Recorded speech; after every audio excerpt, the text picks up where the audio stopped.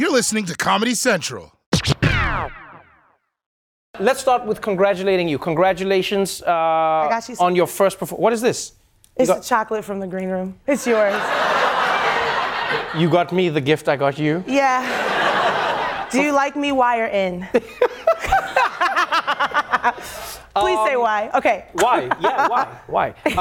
Let's talk about the music. Congratulations, first of all. You're going to be performing at Coachella for the first time. That is exciting. Really exciting. A lot of people are excited for you. Many of your fans are excited because all of your day ones have been with you on this journey. You know, you create music in a really specific way. You've even described your music as church with a twerk. Hallelujah. What does Hallelujah, Trevor. I don't know. I feel like my music is really positive and uplifting, and I've played enough shows now to ask people how they feel, and they always say it's a religious experience or a spiritual experience. I grew up in church in Kojic, Church of God in Christ in Detroit, and so that was my connection with music, with spirituality and gospel. So I like to bring that into, you know, the Lizzo world, and also I be twerking, so why would I stop now? I've been twerking since I was 14. You have this style. You have a style that's really unique because of all of your influences. Like, you grew up playing the flute. Yes. Right? And what I really enjoy about your story is you talk about how, like, there was a point when you were ashamed that you played the flutes. Well, there was a very small window when I was like trying to be a rapper, the hip hop in the back of the cap, and the back of the bedazzled, the fedora were looking like a, you know what I mean? Right. When I was like a rapper, like B Rabbit, 8 Mile, people, Mom Spaghetti. People were like, don't bring the flute into that. It's embarrassing. Like, you know, no one's gonna take you seriously. You can't be a rapper with a flute. No, it was like, I was terrified. You know, I'm a band nerd underneath this cool exterior. I'm a geek. I know all my scales, major, minor, pentatonic, harmonic. And so you go away from the flute for a bit, and then you start rapping. Yeah. But there's a really beautiful story around how you started changing your music, and it was inspired by your dad. Yes. Well, I mean, my dad passed away 10 years ago, and I was doing music for him. Like, when I was younger, I was like, I'm gonna be successful, and he really pushed me to perform for his friends. He would be like, go out there and play that Carnival of Venice song, and I'd be like, he'd be like, look how fast you can play. And he always wanted me to be a musician. He was like, one day you're gonna sing the national anthem at ball games. That was his dream for me. Looked at him at Coachella, so dream big. But when he passed away, I got really depressed and I quit music. I was like, I have no reason to do this anymore because I was doing it for him. But then I realized I have to do this for myself because he was doing it for me. Wow. And ever since then, I swear to God, every year on his birthday, something crazy happens. Either my music video drops, or I get a write-up in Vogue, or something huge always happens on his birthday for me musically. It's ever since then. So I know it's a gift from him. It's a beautiful, beautiful story. And I think it's beautiful, not just because of the story, but because of how you've incorporated those influences into your music. So you've got the rap, and a lot of people who are fans of yours remember you for the rap, and you started rapping, and then you brought in the flutes, and then you started singing. Hey. And out of nowhere, but you have a gorgeous voice. Really? You think so? Wow, thanks. You do have a gorgeous voice, though. Well, I learned how to sing. I started singing when I was 19, and I was a bad singer. Are you serious? Yeah, cut to the clip of me sounding like shit. Oh, you can say shit. Shit! Shit!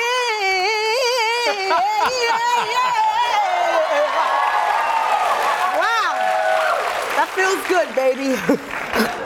Yeah, but now you can sing, you can rap, you can dance, you can actually, this is one of my favorite moments that I saw of yours. It was a viral video that came out of nowhere, and it blew people away. We actually have that clip right here. Bitch! I'm a dumbass. Put that chair on the scene.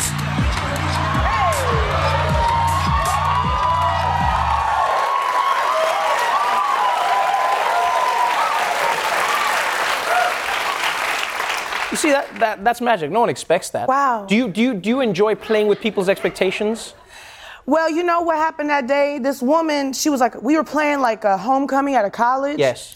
And this professor, this very nice white lady at first, she came out and we were sound checking. And my team is mostly brown women. And we were sound checking and she walks up to the stage. This is huge built stage in the middle of the college campus that says homecoming. I have a microphone on. And she's like, do you have a permit? Do you have a permit to be playing music this loud out here? There are students trying to study. And I was like, bitch, don't talk to me. I was paid to be here. I'm not here for you. That was the first thing that came out of my mouth, and I just kind of ignored her after that, and she tried to raise hell. But during the actual show, I dedicated that song to her, and something came over me. I wasn't supposed to be so angry, but I was.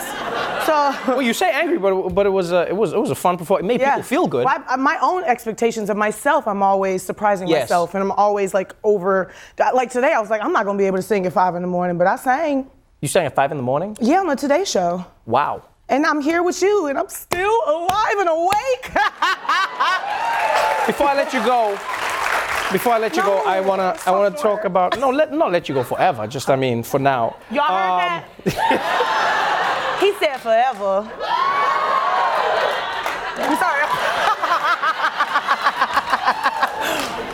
I wanted to talk about how you responded to the idea of body positivity.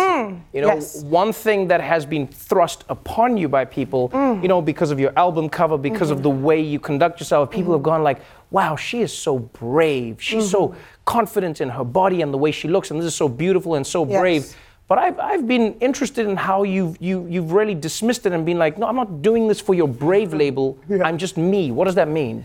Well, what's interesting is before the term body positive was this kind of like mainstream thing, I was just making music about my body that was positive. You know what I'm saying? Right. I had a song called I'm in Love with Myself, and I put that out in like 2015, and I was performing it on stage, and it would shock people. They would be like, oh my God. How dare she? Or wow, she's so brave. Or is she serious? Does she really love herself? And I'm like, why y'all asking all these damn questions? Like, what are you questioning about me and my body and my love for myself? You not me. You want me to hate myself? And I think that it's so interesting that now body positivity is like this buzzing term. There's no term for body negativity because it's the norm. It's what we expect. So at this point, I realized that my mere existence is a form of activism, especially in the body positive community, and I wear that hat really well, or not wear that hat at all, according to this. I wear nudity well, and I wear my body and my skin well, so I'm just gonna continue to be that, but I'm nobody's celebrity totem. You can't make an example out of me. I'm literally here making music so I can live a more positive, healthier, happier life, and if that changes the world one song at a time, then so be it. Are you kidding me? The Daily Show with Trevor Noah, Ears Edition. Subscribe to The Daily Show on YouTube for exclusive content and stream full episodes anytime on Paramount+. This has been a Comedy Central podcast.